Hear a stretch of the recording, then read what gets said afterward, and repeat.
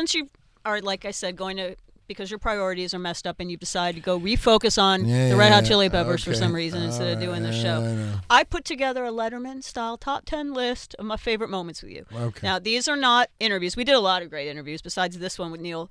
Am I doing your name right? Slozauer. Perfect. All right, which is a great way to end things.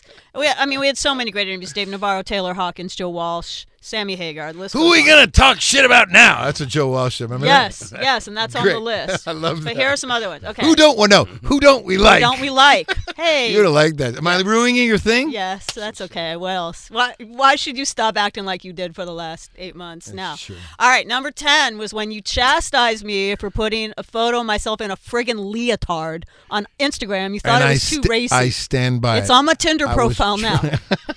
I was trying to protect you from the creepy people on the dark web. I got so many more Instagram followers when you mentioned that. Oh, and I bet quality. They Real said you were an quality. old man and that you were overreacting. It was a one-piece leotard in a ballet class. The old man part is right. I don't think I was overreacting. The man who used to wear a sock or a loincloth is telling me a leotard is Nobody too much. wants That's to number see 10. that. Number 9 was the time I talked about American Idol and you looked like you wanted to kill me the entire time.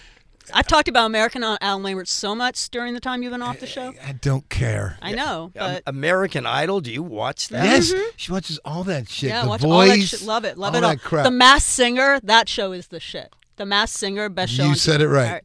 I never even heard of that. All right, well, we'll talk about that Yeah, offline. she loves all that stuff, and I can't stand it. Speaking of reality shows, Yeah. the time you posted on Twitter, "Boo is the sound of ghost cheering," and I'm convinced you got that from when I talked about Sharon Needles from RuPaul's Drag Race. Yes, I totally stole that. You put a quote from RuPaul's Drag Race on your Twitter You're because welcome. of me. You're welcome. My work is done. I My love mission and is I love complete. the name Sharon Needles. I want to have Sharon on the show. That might be my next hotel name.